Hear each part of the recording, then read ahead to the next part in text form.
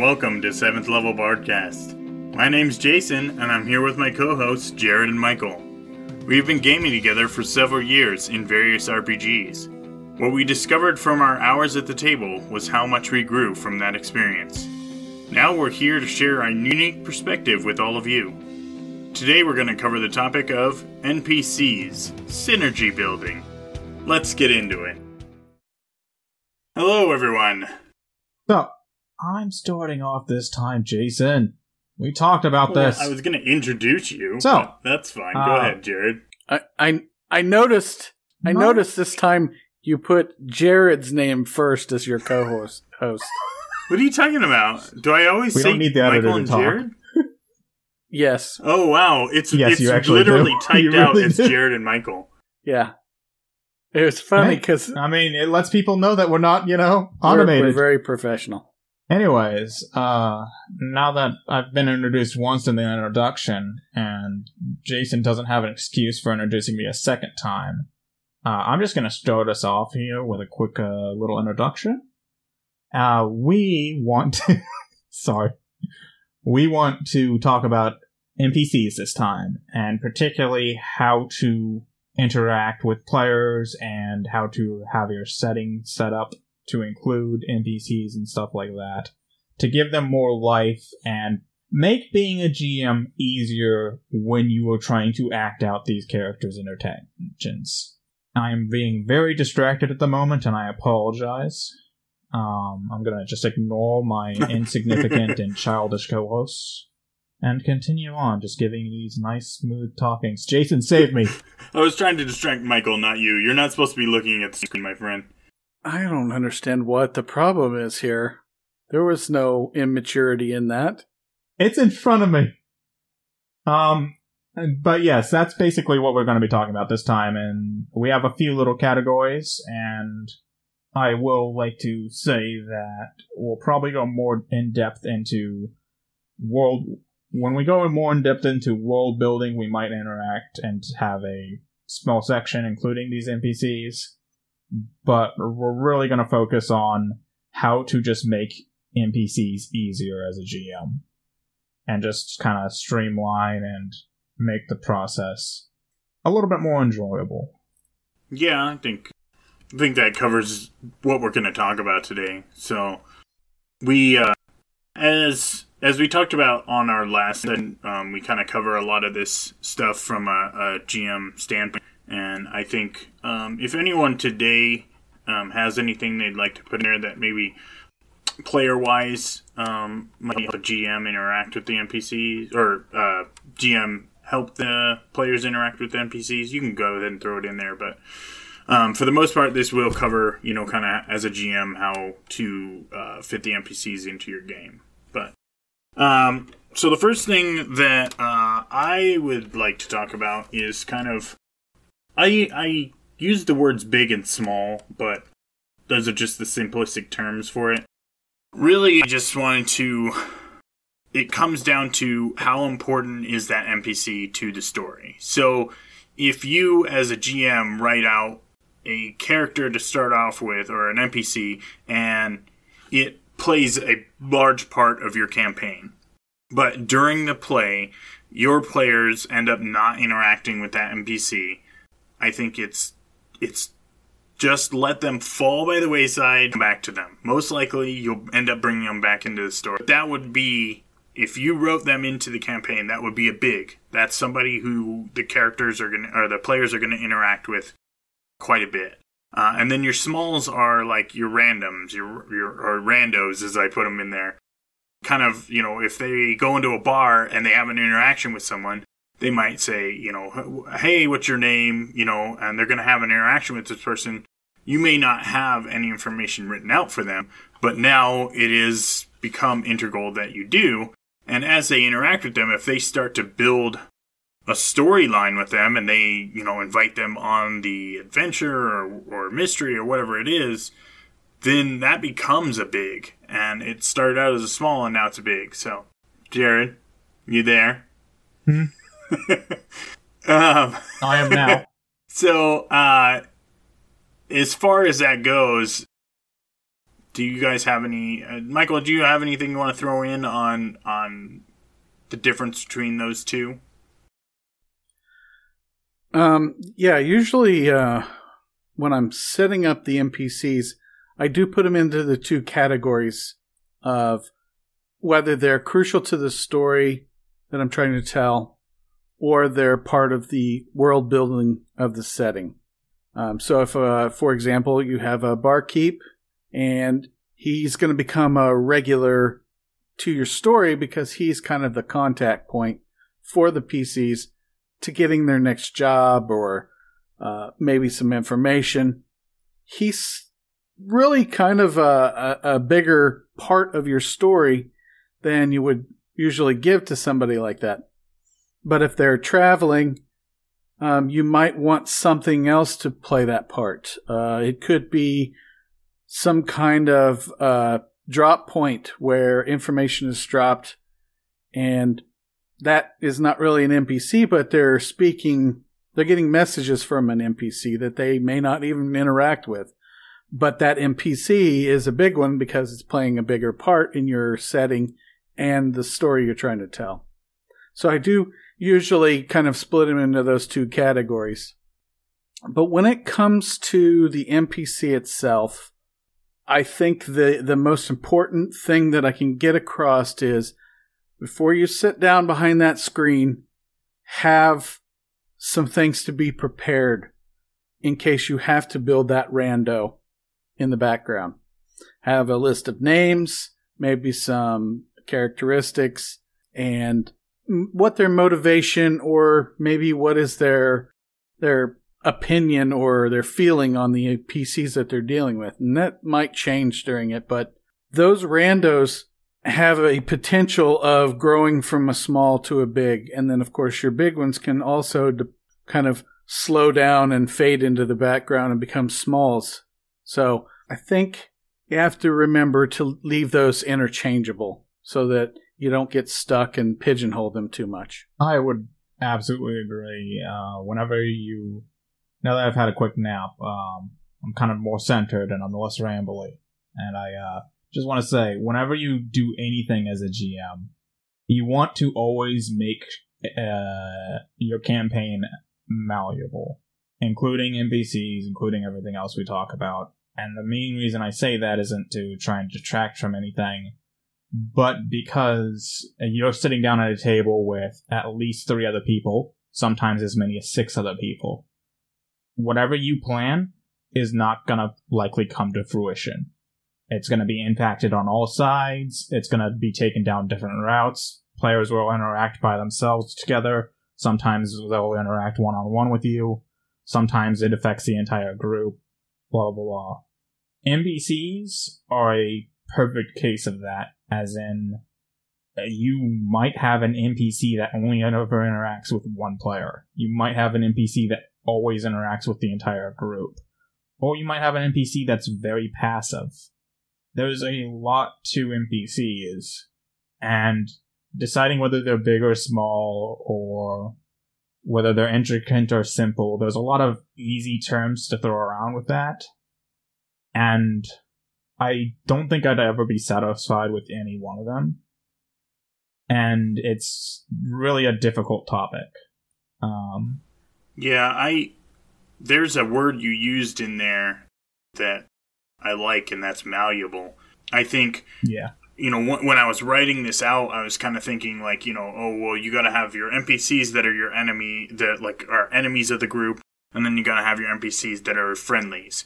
And then I start thinking about it, I'm like, well, if the interaction happens properly between your players and that NPC, they don't necessarily have to be an enemy, or the players may convince them to be friendly with them.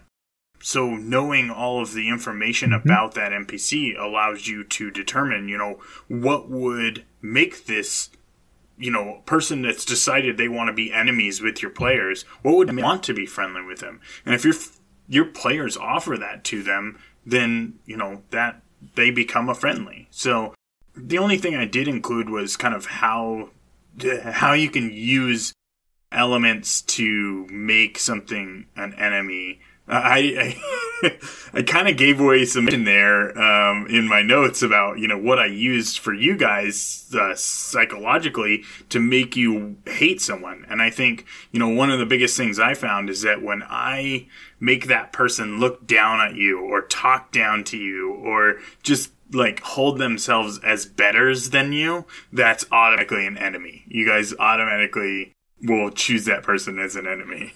We don't. Well, I do have to admit, though, Jason, I have used that same trick, and it worked when you were playing. With I used Rain. When Rain came in, you were all over him because he was just looking down his nose at you. You were not taking anything from him, and boy, you did not let go of that until he was dead. Didn't Bishop look down on you as well? I think my character kind of saw that way, but he wasn't necessarily trying to. Okay. I think initially he was actually trying to help me with something, and I was like, no, I don't need this jerk's help. Yeah, he was trying to help you a little bit, but he didn't realize that you were going to be an ally until later, so he kind of started as a bad guy that became an ally, or at least a beneficial NPC. Mm-hmm. But yeah, that's definitely being able to work in between those things. Moving a big to a small to a big. Making an enemy a friend, making a friend an enemy. I think that one's probably one of the craziest things that can happen. Is if you do something wrong to somebody who was a friendly to the group and now they're your enemy. That's pretty hurtful as the players are considered. Oh, I want to go off topic. Okay. Can I go off topic for a moment? I know that's all I've been doing. You didn't really get your rant in the beginning, so go. Shut up. What you just said also made me realize something that's also very important to me. And that is the difference between plot twists and shock value. A lot of movies and stories use these pretty interchangeably, and I don't like that. There's a huge difference between, there's two detectives looking through a video feed, and they can clearly see a bomb underneath the table slowly ticking down at a dinner party. And then right before the bomb hits zero, a clown comes in and murders everyone. That's shock value. There was no way that you could have told that was coming, and really, well, yes, it's an interesting thing to do, and it can be fun. It's also not a really enjoyable aspect from certain people's angle because there's no way they could have seen it coming. It was just arbitrary, it was stupid, blah, blah, blah. There's plenty of adjectives people will throw out on them. But with plot twists, you always have hints coming up to them and all that. And that's important to me, and the reason I'm bringing this up, and the difference between these, is because NPCs, a friend going to an enemy, can be a really good plot twist, or it can be shock value done well or done horribly. There's a lot of things you can do with it, and with NPCs in particular, I view them as a huge vehicle for moving around your players, moving around your story, moving around everything. And so that's something to really keep in mind as you build these, is not only how they're big or small, whether they're good or evil, or any of these other things, how intricate or simple you want them to be. Keep in mind what, as a DM, your goal with them is. Sometimes you won't have a goal, and that is fine for the NPC. And you can just rely on the NPC's own goal. But when you're story building, or setting building, or anything else, keep in mind that kind of tip, I suppose. Yeah. And that didn't really have much to do with what we were supposed to be talking about. I'm glad I stuck it out, because I was getting ready to be like, okay, Jared, what does this at all have to do with NPCs? And then I saw you snap your fingers as you realized it or something. I was like, oh, no, that is a good point. That is a good point, because, and we're going to talk about that when we get into the goals and motivations of our NPCs, how much influence they have on the trajectory of your campaign. So, yeah, that was a good point. A good point. So, Michael, would you like to talk about our next subject, which is kind of like, you mentioned it before, and that is the basics of, what auto-generated information should you be keeping on hand so that when people come across randos, you kind of have that stuff ready. Yeah, so this is what's called the payoff for a joke that I set up before, although it's not much of a joke. And that's the fact that as a game master, your players are going to throw twists and turns at you, and you need to have an NPC ready and handy. So it's always good to have a couple of randos, or even a couple of what they call in the can NPCs. Basically cardboard cutouts. You just pull them off the shelf, put them into your story. However, in order to make them a little different than every other time they've met this same blacksmith, you want to give him just a quick quirk or distinguishing mark or personality, maybe even a little bit of a limp if he's, a blacksmith.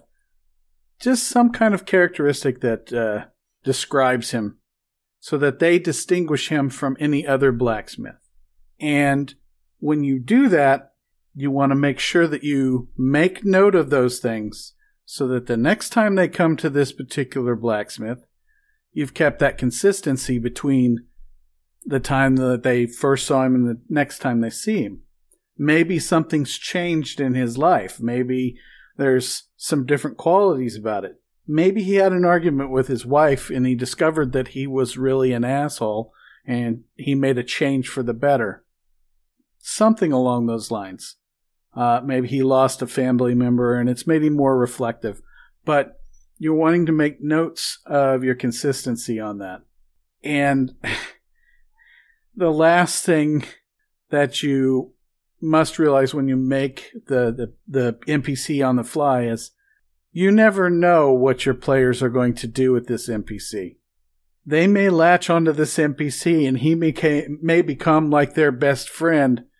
So be prepared for them to grab some random NPC and they're going to start giving him more background and how they know him, or they're expecting you to do that. So always have that in your back pocket. Like specific situation where you guys picked out some kid to be a runner for a message for you, and he got roughed up by the thugs, and that just completely my entire campaign. I mean, the campaign came, how can you defeat these thugs?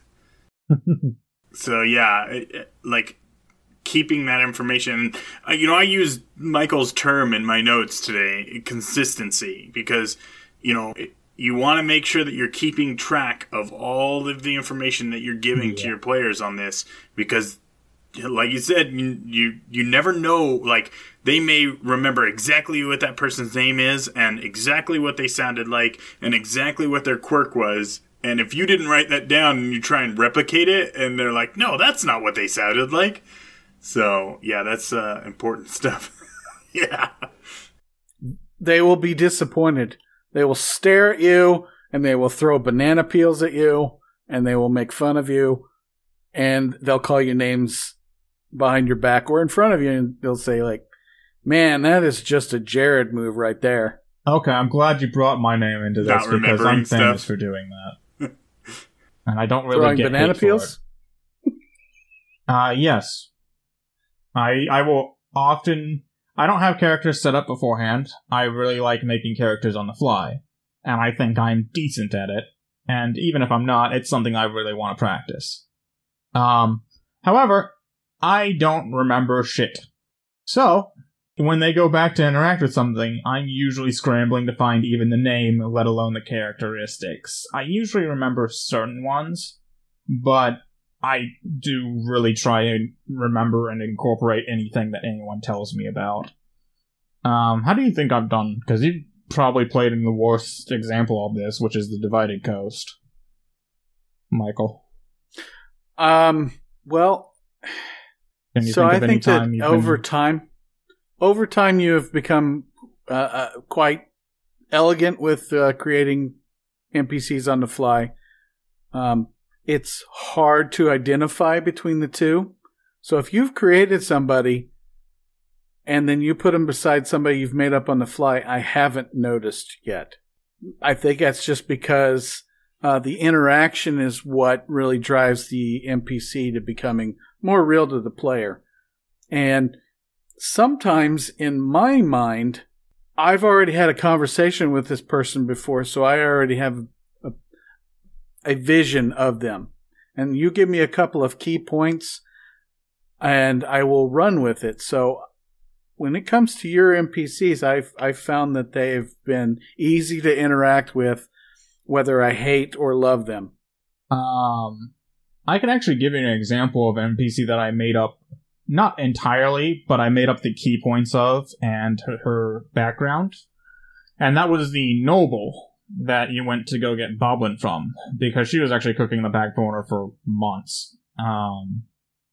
And she had several key points attached to her.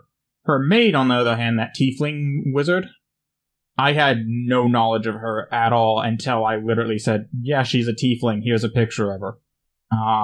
Well, and that is also something that a lot of GMs should realize, is that visualization, if the players can't get it, having something for them to look at instantly makes a connection, and they become more than just a random character that you applied a few qualities to.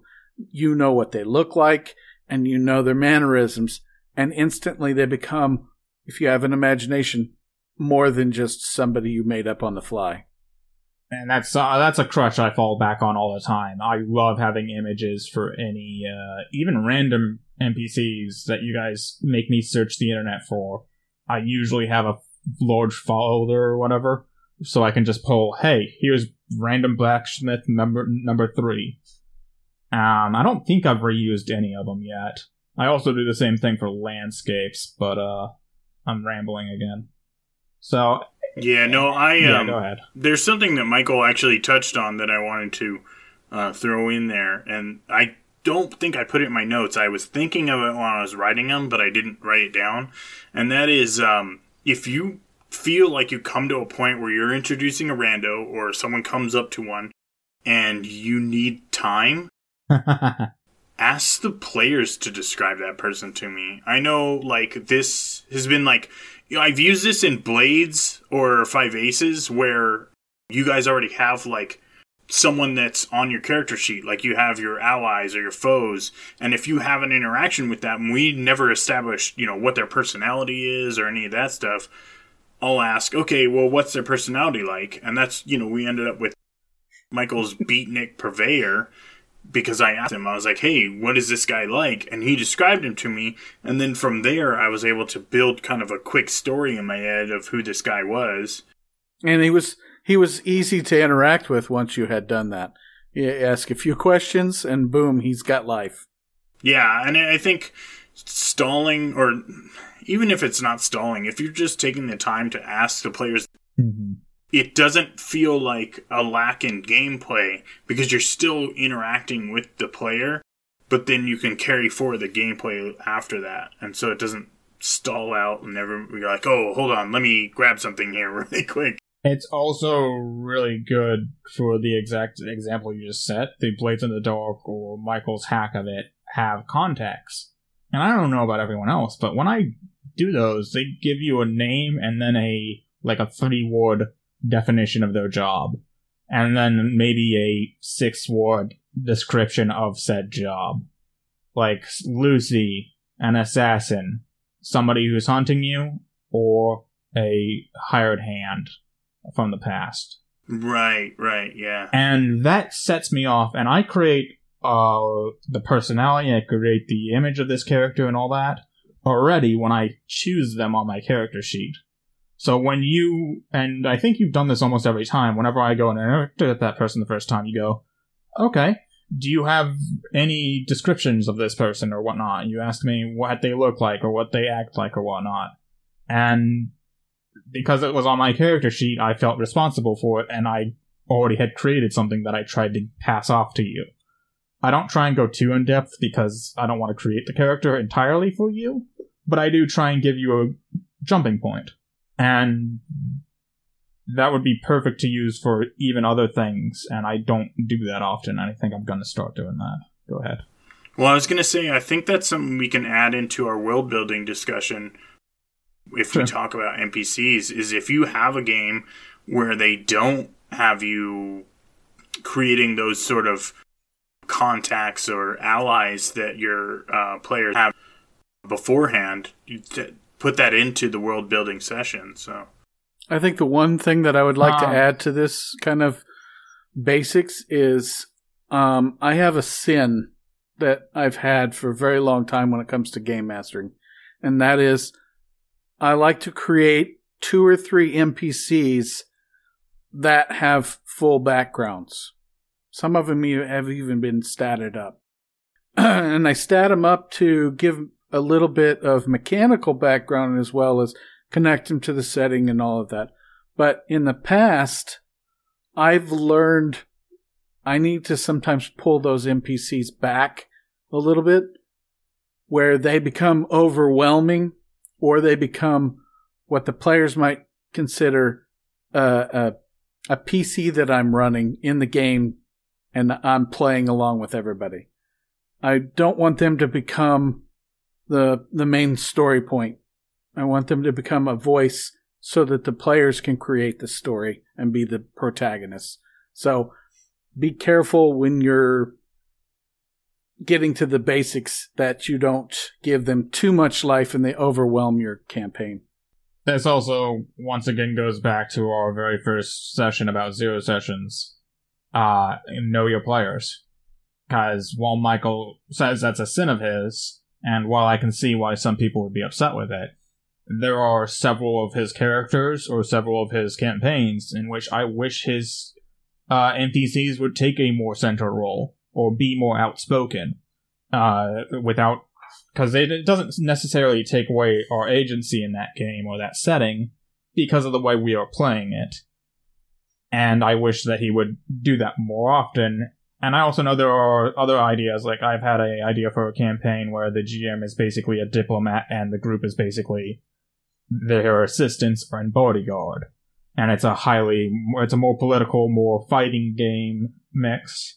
But in that one, it would, again, the GM would probably have to be the ambassador and probably have to have the final say.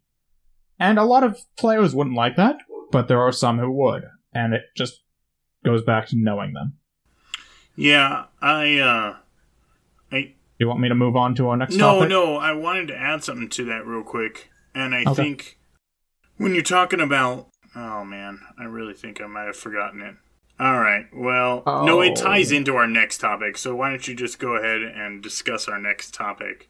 The next topic is goals and motivations, and I kind of want to split this into 2, which is going to make this a longer episode than we all hoped, but hey.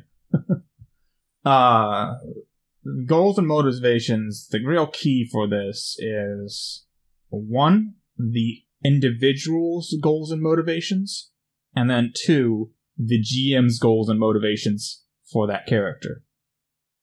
They're not always the same.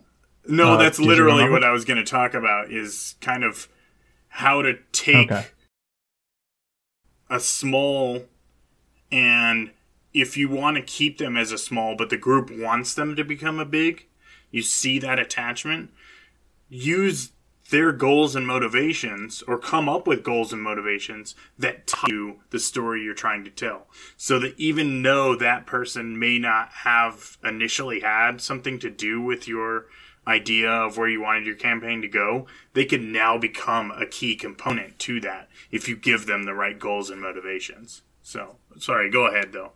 I was going to go in a bit different route of, like, the individuals are something that are very much to help you get in the mood of the character and help you decide what it is. Because if you know their goals and motivations, like their goal, make a bunch of money. Motivation to build up the prosperity of his hometown.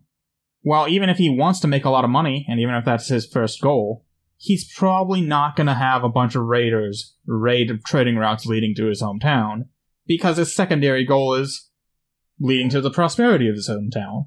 While he might embezzle money from the church of his hometown to improve their military, that might be a thing, but you can really quickly just kind of see clear-cut decisions, and it really helps to do what we originally set this episode to be, which is make GMing slicker. And that is, if you know the goals and motivations, even if you're blindsided with a decision, you can really easy just count down to 3 and go with what would benefit them most. On the GM side, that's not always the case because your goals and motivations for a character might absolutely collide. You might have a character, using the example before, merchant, greedy, wants prosperity for his hometown. And then you might decide, oh wait, I want him to be a small-time adversary that hinders the party somehow. And you know what? He has a huge grudge, and he believes that this person is bringing illegal goods, which is going to threaten his hometown. That's why he's now going to hire brigands to attack a trade caravan, because it's hindering his hometown's prosperity. And your group is goading them. That's how you can kind of... The difference between the GM's goals for a character and the character's personal goals are... I can't think of the term. Can either of you two describe this better? Michael, you want to get... Nope. Michael, go ahead. We're at a point where those two things mean the same thing to me, and they mean two different things for you. Yeah. So, that's completely interchangeable. We're in that again. You used a great example, though. So, let's say that the group comes into town and they decide that they want to shut down the church. I was actually pretty proud of that one. So they have a squabble with the church. Well, he's embezzling money from the church. If they shut down the church, he has nothing to prop up his town, right? But if they then decide that they can give money to him and still shut down the church, like if they offer him money, then his quarrel with it on. So bringing that NPC into something that they started big, but then if they find a way to shut him down, that brings him back down to a small. He no longer is interested in their part of the story when they came into town. And you can still keep your campaign moving forward. So I think, yes. Okay. But I have a question for you. What would you do if you had already decided that this was going to be a huge hurdle for the group and you decided that you wanted to put some combat behind this hurdle?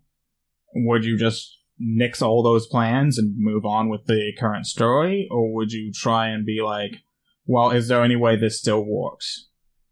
Because that was your original goal for that NPC, even though that NPC's goal was different from yours. Okay, so I'm going to give you two scenarios. I'm going to give you the reality and my goal. My goal is I'll take it and throw it away. If the story moves past something that I've set up, then my goal, something I tell myself to do, is to throw it away. A lot of times, I find myself trying to steer you guys back towards that. And that's when it becomes a problem. Because if it becomes convoluted to try and get you guys back to that point, coming up with garbage material as I'm guiding you back that way. So I think the better idea is to just take it and throw it away and move forward if you can. Michael, that face looks like a disagreeable face. Well, Michael? No. I want Michael's opinion on this too, because I think this is an interesting one. No, it's not disagreeable. I do understand the idea of throwing something away if it's not intended in the first place.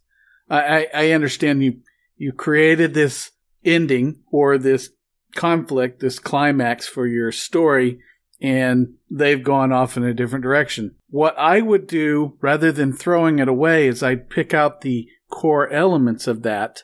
And redress it? Maybe the NPC, and redress it. Okay. And put it to the side and bring it up later, because while this might not have shaped itself in your story, elements of it can, as other NPCs, latch onto those ideas. So it's kind of like rebuilding the Lego ship in a different fashion. You've still got the pieces there. Now you've got something different, and you can take advantage of, one, their knowledge of some of the ploys and the plots, and two, your knowledge of the ploys and plots. And because both of you are knowledgeable, you can lead them on a longer journey, and you don't have to do as much exposition getting them to the end of that journey. They're already bought into that. And so you can reuse your elements is essentially what I'm saying. Don't throw them away. Remap. Go ahead. Real quick, Jared, I just want to throw in that I was talking about it in terms of that single session. Yes. Rather than the campaign. Okay. Because, that is different. Michael, you totally hit it on the head. Because I would retool it after the session was over to try and fit it back in. Okay. But if I'm trying to do it in the session, I feel like if I try and fit it into the session, then that's when I turn it into garbage. Okay, yeah. You're just going to shelf it and maybe use it in a different session entirely. Yeah. No, that's fine. I think that in a single session, that's fine. I don't know what it is. I always think that a single session can turn into a campaign. It can. With the snap of a finger. It absolutely can. We've tried so many times to have one-shots, and they turn into campaigns. Yeah. Yeah. Well, it's hard to throw away a character they build, man. You invest in that character, and it's hard to just be like, all right, that was a good one-shot. Like my character, Drowbilly.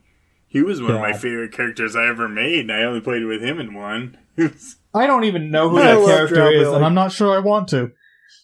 He was... Oh, Drowbilly was great. Yeah, he was...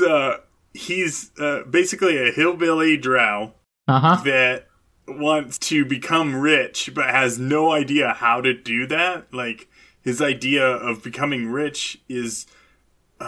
fantasy. Like, it's a fantasy in his head. It's something that he's come up with. Like, this is how you're supposed to do that, but it's not actually how you're supposed to do that. So, which is kind of a theme for some of my characters. That's the same way Burner was. Like, he had an idea of how he was supposed to act rich, but it wasn't anywhere close to actually how rich people acted.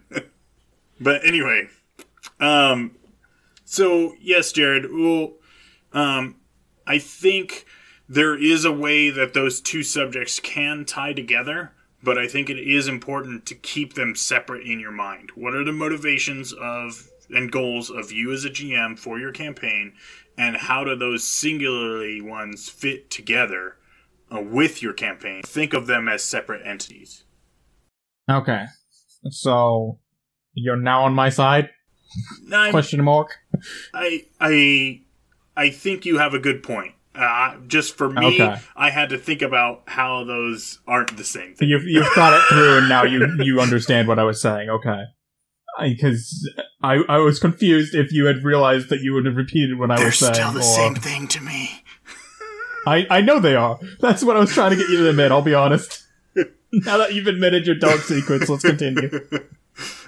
I'm gonna be the contrarian and say they are not the same thing. Okay, alright. Cool. Okay, so we got 2 votes for they're not, and 1 vote for they are. Therefore, majority wins? Yeah. No, they're definitely not, and that's why I wanted to make sure that I said it out loud that they are separate things. But when I run a game, for me personally, they are the same thing. I understand what you're saying, funnily enough. Or at least I think I do. I don't know for sure. And I probably never will. Let's move on from... cry. I don't... You know what? So... Yeah, let's move on to voices. No. We're still talking about goals and motivation. Okay. We want to talk about just kind of how to set those up real quick, I think, is kind of important. Like, oh, yeah, that's true. So... I may not do it the exact same way as you, but I learned how using sort of goals and motivations of your NPCs can help you drive your campaign. Right. So what Jason's talking about is one of the first times that I really ran a solid long-form game was our Vampire the Requiem game. And I had explained to him after playing a few sessions these NPCs that he was interacting with, I had already established what their goals were at their creation. And then after each session, I reevaluated their goals and what they were doing while the PCs were off doing whatever they were doing. And most of the time, what those NPCs were doing was not going to cross paths with the PCs at all. I could write down a few notes of what they were doing in the background, and if the PCs ever decided for some reason to go to a random hotel room to track somebody down, they happened to run into the NPC that was pulling the strings. They stumbled across this guy and set the room on fire.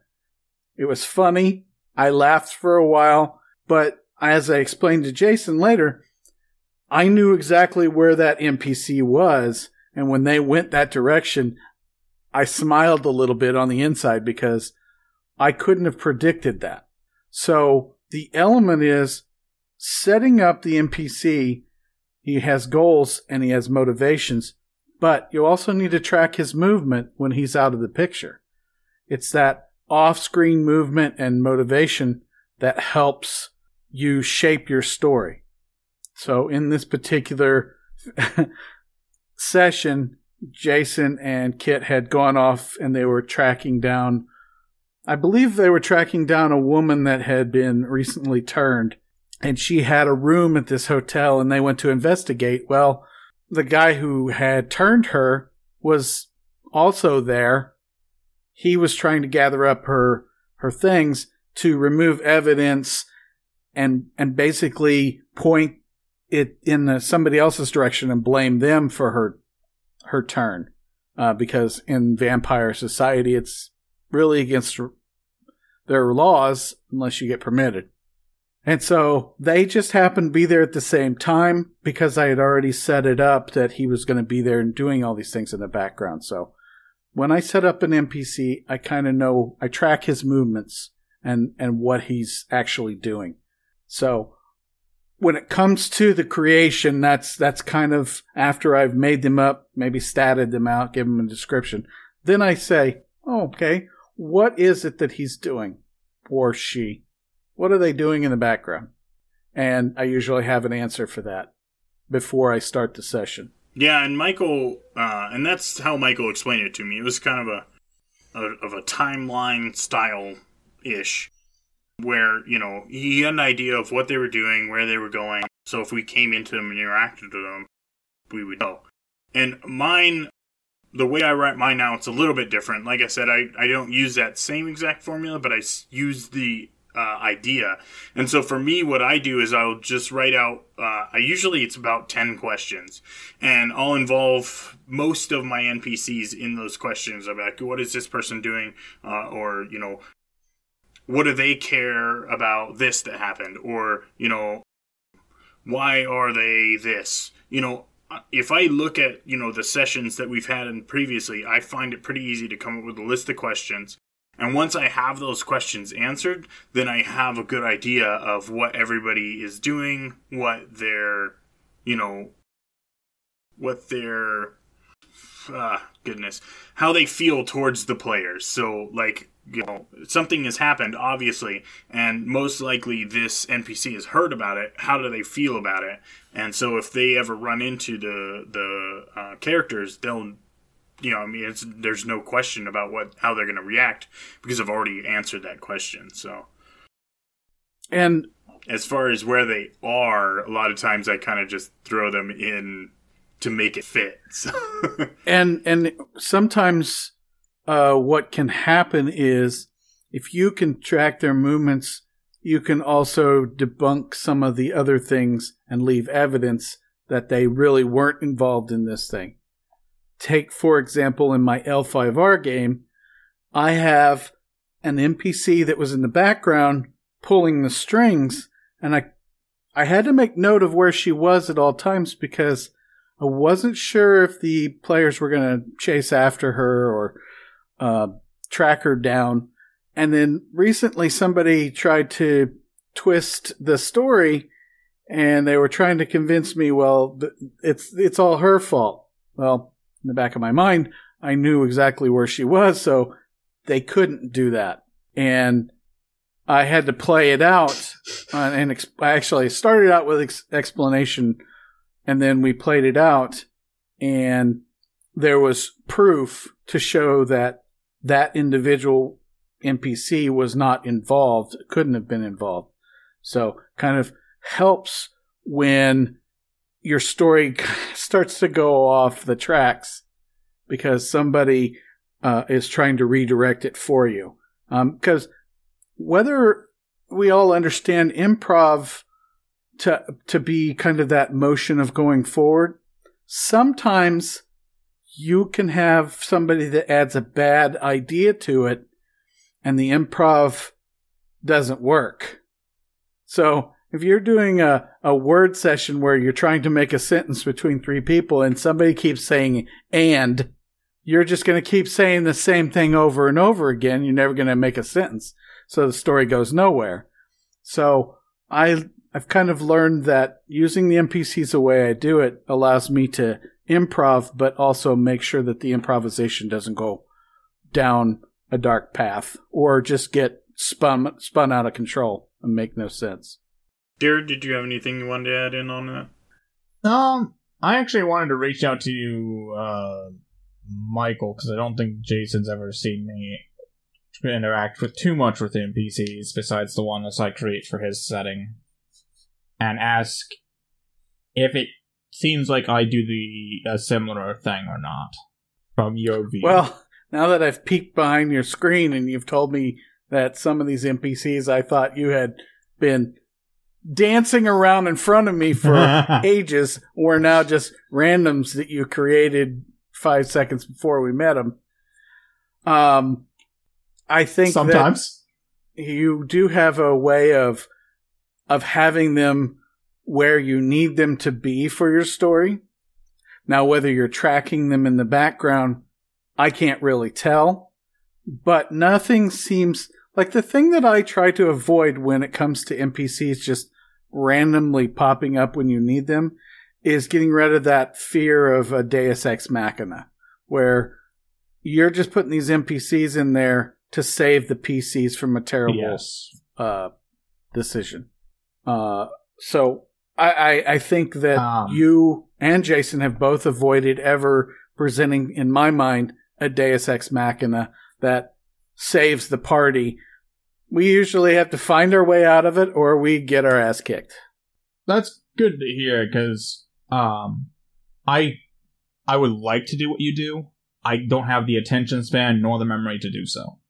So what I do instead is I follow that goals and motivation thing that we were talking about, and I decide whether they have a reason to be in the nearby area. And if it's no, it's tossed out the window immediately, except for a dice roll. Sometimes I'll roll a dice to see if they're just pure chance. However, if they do have a reason to be in the area, then I look at it more closely. Do they have a reason to be interacting exactly with or against what you are currently doing? And then I just kind of keep going down that branch until they're either eliminated or they're in direct conflict with you. And that kind of decides where they're located at. If they're in the vicinity, but they have nothing to do with what you guys are currently doing, you might run into them if you go into the area they're at. And that's decided almost immediately within seconds on the fly as a yes or no, just kind of haphazard thing. Because I can't do it another way. And I'll be honest, listening to you guys talk about it, I was really scared that it was apparent that I was doing that. But because you've been nice to me, Michael, I'm a bit more confident that I at least have a semi-balance, even if I don't realize it myself, of when I inject the characters and not.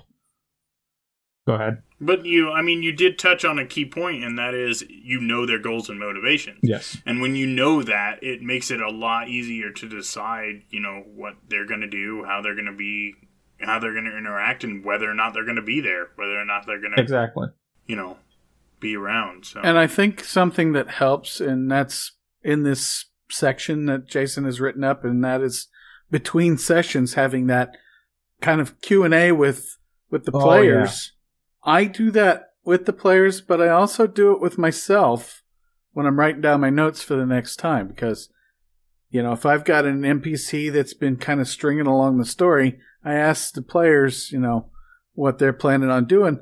And based off of what they're planning on doing, I start asking the same questions. Well, what's this NPC going to do? And I'll write down those notes, and I know kind of where they're going for the next session.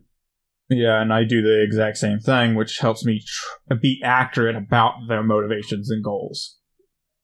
Whether it's the NPCs interacting or achieving their goals, which changes them, or if it's direct interaction with the players, and thus they convince the NPC to change or modify their goals. Perfect example, that noble lady I was talking about. She was originally supposed to just be kind of a creepy pervert who was just going to give you back the person that she had kidnapped. And then you royally pissed her off, and she wanted to kill you all. And then you're now trying to modify a deal with her and appease her anger. That was a whirlwind of change. I think that's a common thing because I've done it I know it's happened in Jason's game. My poor dumb warlock, I don't know how many times we just kind of said, okay, well, we're going to do this, and then we would get sent off in a different direction, but we would end up making that U-turn and going back and doing whatever we wanted anyway. So, yeah.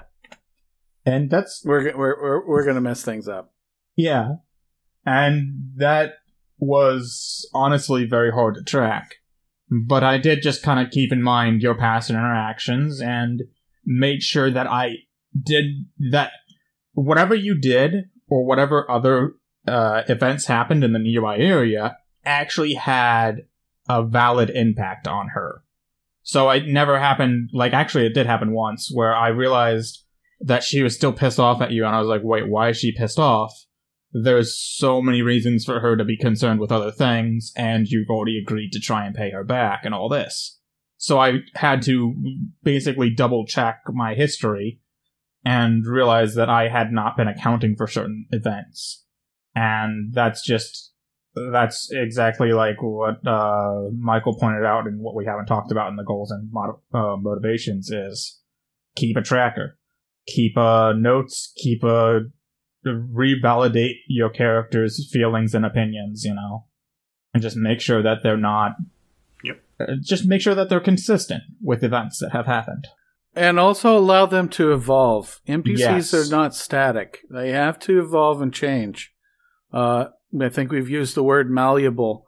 Well, that also exists for their character. We've covered how we're going to change them from big to small.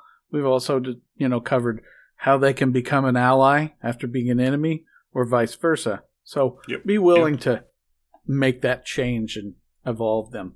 You might not have to show every small change. For example, they might be sad about something that happened recently or whatnot. You don't have to exactly show that, but you might also want to keep track of it. Because one small thing might not change them. However, if a series of small, saddening things happen repeatedly over a few weeks, usually it becomes apparent in their character. So while you don't have to show every small detail, you still might want to keep it in mind or a list of it somewhere if you can. If you're like me, you kind of have to fly by the seat of your pants, but yeah, every time you do, you get a little bit better at it. Yeah, I think that's a pretty good explanation of all the things that you can do with goals and motivations. Just by keeping track of all of those things about those NPCs, it just allows you to keep things moving forward and keep your consistency. So I think there's just one other thing we're going to touch on before we wrap this up, and that is giving character... I'm sorry, Jared, yeah, that's correct. 2 more things. But we'll just touch on voices pretty quick. I think I just want to talk about just kind of using their personalities that you already have in mind and creating voices from that. And so when I say voices, and I think this is important also, I don't just mean, using an accent or changing your voice. You may not even have to change your voice. You can just change the way your speech pattern works. So I have talked about this in our last session, but I think we're going to cover it one more time. And so I was explaining it to Michael before we started by, what I had meant by voices. And I think obviously the first thing we turn to is, do they have an accent?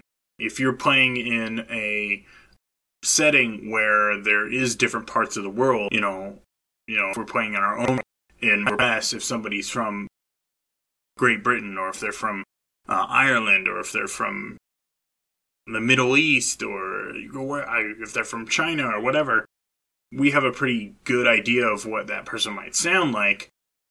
So that's the obvious one, but I think moving past that is a lot more important, because you can use the personality of that NPC to create a speech pattern. And so I think that's the one that you want to look at more often is, how does that personality that they have affect their speech pattern? So if you have somebody who's a melancholy person, obviously they're not going to speak like I do really fast. They're going to be kind of sad and draw out their way that they talk. And so if I had a melancholy person and then I came in and I'm like, oh, this is John and he sounds like this. And then I'm like, oh, and this is Bill. And Bill comes in and he's like, hey, what's going on, guys? And Bill's always happy and upbeat. When I have Bill and John in the same room, you're going to know which one's talking. So I think that's when it becomes important to know what their speech pattern is. But if you guys have something you'd like to put in on that, I'd open it up to you guys. I want to say something real quick, Michael. I saw you about to speak, and I'm just going to snip in here. Something that I didn't hear you repeat, Jason, but I heard earlier in the preamble was the cadence. And I want to touch on that real quick and say cadence is also very important for speech pattern. You might talk fast. You might talk fast only when talking about certain topics. You might have long run-on sentences. Adding a certain up and down cadence to your voice or even your body language really adds a lot and helps a character come to life and stand out. That's all I wanted to say real quick before Michael took over. Tell us a long story. Before I take over? So, let us just interrupt you. I will tell you a long story. So when I talk about an NPC and their cadence or their quirks, I usually build it off of somebody that I've met, or a voice actor will often be some inspiration for those things, because an actor has a way of using not only accents, but also the personality comes through the words. One of the first experiences I had with this was I was running a D20 Star Wars game, and the players were smugglers. They were moving arms and product between the inner planets and the outer planets. But they ran into this guy that he was for certain that he had the best armor in the galaxy for them to sell. And he presented it that way. He was a used car salesman. I had met a few of them, and they would always have something right behind it, and they always used a catchphrase. And that catchphrase would really catch on. And so this guy, his name was Bernard, and Bernard had the best armor on the planet. Started out on the planet. And after they did a few jobs for this guy, he got richer. And so he expanded, and his catchphrase would grow and grow. And before you knew it, it was the best armor in the galaxy. And he was advertising everywhere. They would go to planets and they would see his advertisements of the best armor in the galaxy. Of course, it all ended when he decided to promote one of the PCs with his best set of armor. And in the first combat they got into, that character got a hole blow through his chest and he died. And the PCs came back and said, your armor's not the best in the galaxy. Our friend is dead. Now, of course, but Bernard changed as I went along, and he also changed at that moment. He lost all of his business. He collapsed, and they later found him, and he was just a bum begging for change on the street. So his cadence and his catchphrases were how I built that character. And I think that if you can find speech patterns, as Jason was talking about, and latch onto it, when I saw this topic, I was a little concerned because I don't do accents. But Jason made me realize that I do other things that help kind of give life to an NPC. Jason does really good accents that sometimes I'm a little frightened by them, because when I hear them, I get chills because I know my character's either going to be annoyed by that accent, or I'm going to not really feel comfortable talking to him. But he'll do it. He does not mind. He'll creep me out with some of his accents. Yeah, the creepy mayor was probably the most memorable. Yeah, and you know what? Honestly, where did that creepy mayor come from? So, he was under the curse of a hag. And when I was thinking about how to do his voice, I thought of the movie Coraline. And everybody in that movie that was on the dark side that had the button thrice, they had this different move to them. And so when I did his cadence, I was thinking of waves like this. I say like this, of like his arms up and down. You know, him moving up and down was the cadence of his voice. So it would go up and down. And okay, you can stop now.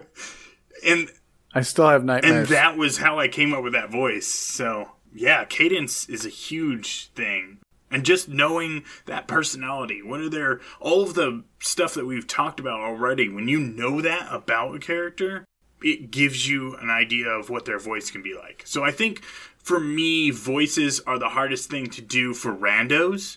And that's why I had talked about in the notes having some ideas about some random cadences or some random speech patterns that you can just grab off of the screen and throw to a rando. Because I think anytime someone runs into a rando in my game, it's like, yeah, they sound like me when I'm talking. So, because I don't have any personality for them yet. And I think that's where you can always ask the players, what is this person's personality? But I want to take over real quick. Yeah, go ahead. Dude. I do... on the topic of inspiration, I actually don't like looking for actors or whatnot like Michael does. I will occasionally look for characters in a book or a game or something and model them off of that, but I also prefer pulling from abstract, because that will give me a different character even if I use the same materials. For example, I have a character in an upcoming game that's based off of a music video by, I don't remember who, but it's called A Little Messed Up or something like that. And it's literally in a rundown apartment, a guy and his girlfriend are kind of trying to flirt, but also are fighting at the same time. Meanwhile, this big guy is over just completely lost in creating music. And they're just pretty much being aggressive with each other and dismissive of each other at first, because they've probably been in that apartment for too long and they're, cooped up and they're having a bit of a spat. And as the music goes on, eventually they start calming down, and then they all sit down and play poker and have fun. But the entire music song, along with the video, is basically trying to describe just the uncertainty of emotions and all that, and how you never really figure yourself or others out, and you kind of just go along with what's going on. I have a character that's entirely based around that setup. They are an incredibly complex character, and I've put a lot of effort into them. And I don't know how it's going to turn out, but I can tell you one thing. I had a lot of fun doing that, and I'm going to have a lot of fun acting out that character's actions, even if I don't have a good voice for her. Because I can't do voices, and even speech patterns are pretty difficult. And hers is going to be one that's going to be impossible for me. Which is going to bring me to the other side of this, which is quirks. Little hand movements, body language, not only your own, but simply telling your players something like, yeah, he keeps talking to you about the sales pitch. He keeps giving you the sales pitch, but every time he's doing it, his like fingers are like tapping out a musical number on the table, almost as if he's just kind of repeating whatever he's saying without really thinking about it. And that adds a lot to the character. It adds a lot to the image of the character in the players' minds to just tell them his or her actions as they're interacting with him, or to physically display that as you're talking through the character. Well, that also gives... And that's something that I'm going to be doing a lot. I'm going to say that also gives, like, that cue to the players, like, maybe you should investigate this a little deeper, or, you know what I mean? The quirks can be you can also sound off and pull triggers. Good cues. So, yeah. You always feel triggered about anything I say, Michael. I feel triggered right now. It's okay, though. You just have to listen to my words and edit them later. Shit you said at me. Okay, so, Jared, jump into our last subject here. Okay. The last subject is really going to pull from the cues, not the voices that we were just talking about, and as well as the goals and motivations. And I purposely wanted to bring this one up because while we focus a lot on communicative NPCs, whether they're human, dragon, whether it's a video on a console, whatever, all of these kind of interact with a back and forth between the players. What do you do for a pack of wolves? Or something that's just supposed to be a fight on the roadside? Are you just going to treat it entirely mechanically and, just have them be a bag of hit points to be hit by the players? I don't like doing that. I like to give even my monstrous NPCs, who have no way of communicating with the players, goals and motivations, as well as quirks. For example, that pack of wolves. If they're hungry, then they might be desperate in attacking the party group.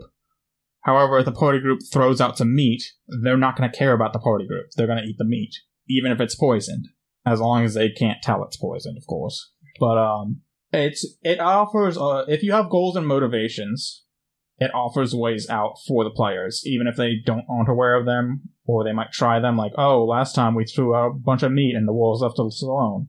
Well, the next encounter with wolves, maybe the wolves actually have rabies and they are just going to fight to the death because they are diseased and out of their minds.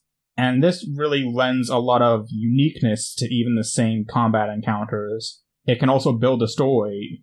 Why are these creatures have rabies? Is it just a disease going around in the woods? Or maybe it's more nefarious. Maybe there's a dark energy permeating throughout the woods that is increasing critters' aggression.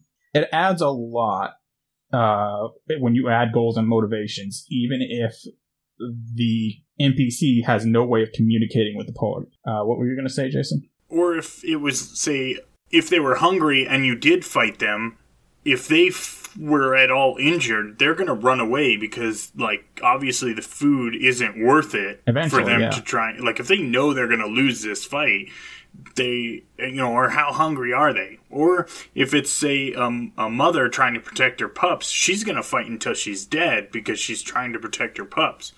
And then they're going to find those pups afterwards and feel terrible that they just murdered those pups' mother. Oh, yeah. So, yeah, I think building that, background, information around that pack of wolves and what is their motivation, what keeps them coming at you is, very important. Because obviously, they're not going to be able to communicate it to you.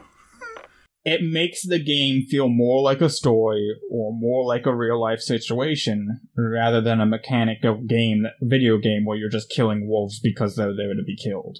And that's something that I really strive for. I have no idea what that was about, and I'm not going to talk any more about it. So I think that what you're talking about is exactly what we all understand about NPCs. They are tools for the story. Whether they're wolves in the forest and they have a background that's connected to an NPC, or it's just Mother Nature allowing them to do what they normally do, they are a tool for sharing the story. And whether you push them towards the players or they just stumble across them, I think it's your way of communicating through that NPC? Well, now 2 points. I originally had one. And that is, when he says story, I think I'm correct in this, but I want to make sure and I want to clarify for listeners. You're not talking about just goals or, milestones in the campaign. You're just talking about everyday narration, adding life to the narration and making it a proper story, not goal-wise, story-wise, right? Right, because we've been talking about shared narrative for a long time, and we keep going forward with that. And this is just an element of adding, some real-world flavor to it. And then the second thing is, for me, that thing where you said it's a GM's way of communicating with the party, I don't know if it really is for me, because I really like to just throw out random things that even I don't know about to happen, just because of the area you're in. And then I like to make a situation out of it and play it by my toes. And I don't know why I said play it by my toes. That was a really weird word choice. That was a very confusing analogy. But yeah, I think I mixed two analogies together, and it caught me off guard, I'll be honest. Mm-hmm. Yeah. Let's just all agree to forget about that. People who live in glass houses sink ships. Fill it up with water. But yeah, so I don't always have a point to get across when I throw wolves at the party or when somebody robs the party. It's just an event that happened in the story, and now they have to deal with it. When I'm talking about story, I'm talking about how the setting is interacting with the players. The setting being the backdrop of the world and the NPCs, and the story is how the PCs are interacting with that. So that's kind of the bridge there. How many definitions do we have for story now? I don't like that. Well, anyways, let's not get fixated on that. One of the words things have lots of definitions. What was that, both of you? And I'm not going to try and... Sorry. I said words have lots of definitions. Okay.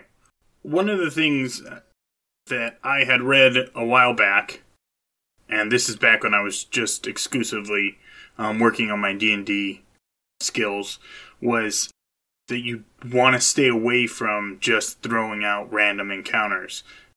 Because if it's not something that ties to the story, then it's really, you're just throwing, hit points at players to attack. But on that same note, it looks as though Jared has found a way for those random encounters to help him move his story forward or create more new story.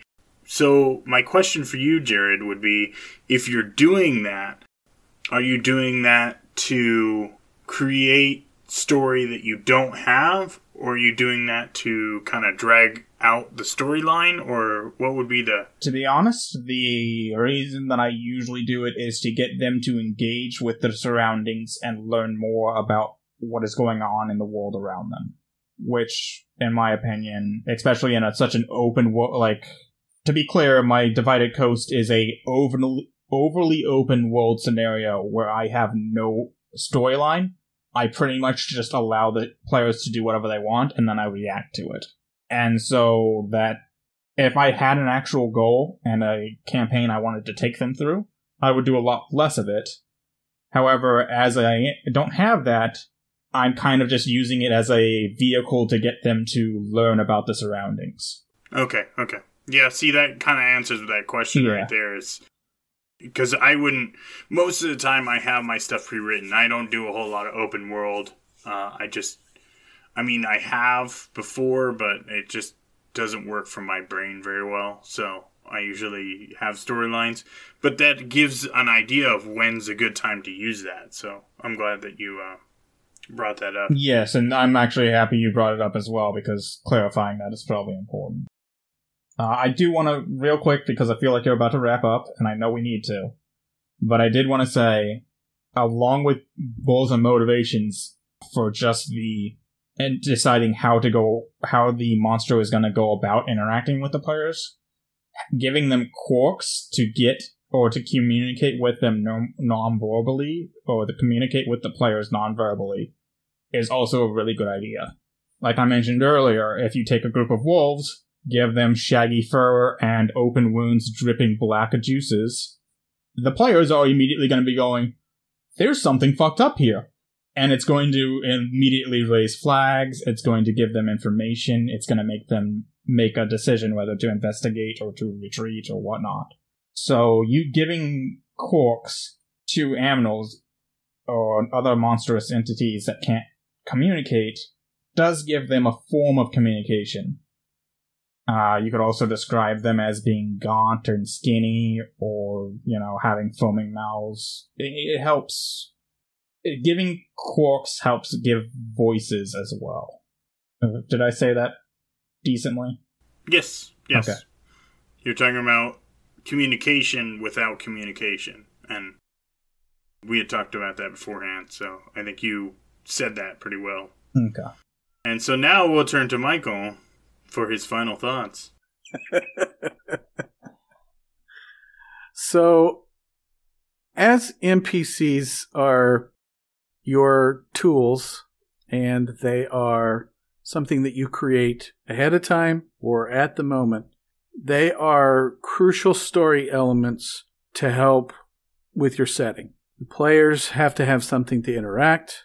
If you don't have NPCs of, either form, how are they going to interact with the setting? How are they going to have a story? So these pieces of the puzzle, the larger picture, to me, are almost as important as the PCs. I put them almost on the same level. So you need to put some time in and make sure that when you fashion out your NPCs, that they have everything that you want to put into your setting in this package. So make sure that that's where you're putting the focus when it comes to how you want your story to be presented, because they're going to be how that's presented. That's what we were talking about beforehand, and that's why we called it synergy building, because you're using all of the elements to create one whole picture. And I think NPCs play a big part of that synergy building, and that's why I tagged it as synergy building. We never talked about it, we thought about it, and then we never did, but Michael's words are the definition of what our title was, so. It's definitely not a corporate tie-in.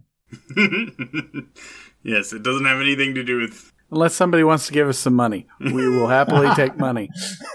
Team building by the 7th level podcast. How you and your managers can get along. Hey, you might laugh at that, but I had a great idea on how to use the Blade system to create it actually would be team building exercise. It is a great one for management. You could. You really could. Make them play. You're going to play the accountant today. I don't know anything about accounting. Doesn't matter. Nice. Well, nice. All right. Okay. Well, unless anybody else has anything to add, I think we've covered the subject pretty good tonight. So, I have a complaint that I'm gonna make real quick. Here we go. Michael, words have a lot of meanings. You are right, and I agree with that. However, when we're doing a podcast, using the same word to describe multiple things is generally not a good idea. I'm not going to have this discussion with you right now because I'm not really sure what you're talking about. Are you speaking of story? Yes. The way I use it as a general term? I was literally I'll be honest. It was completely joking, but we might want to talk about how often each of us uses, or at least me and you, Michael, use the word story for like 4 different definitions at this point. And we might be confusing people, but, I blame Jason for it. Well, you know what? Yeah. Actually, this is good. If we use the same words, they'll be confused, and they'll have to listen to the episode, so we'll get more views. Marketing genius right there. Oh my God. That is genius. Sign us out, Jason. All right. Well, you guys have a great night. I've been Jason. This has been Mike. And this is Jared. Bye-bye. Bye-bye. This has been a production of 7th Level Bardcast. Copyright 2020. Listeners are free to use this episode in any non-commercial endeavor, so long as credit is provided to 7th Level Bardcast. You can find links to previous shows, resources, and our social media at 7thlevelbardcast.com. Also, through our Discord link on the website, we invite our audience to join us to offer feedback or suggest a topic, or for a quick conversation. If you wish to support the show, like, subscribe, and review on your favorite podcatcher. Music provided by Arthur Venke.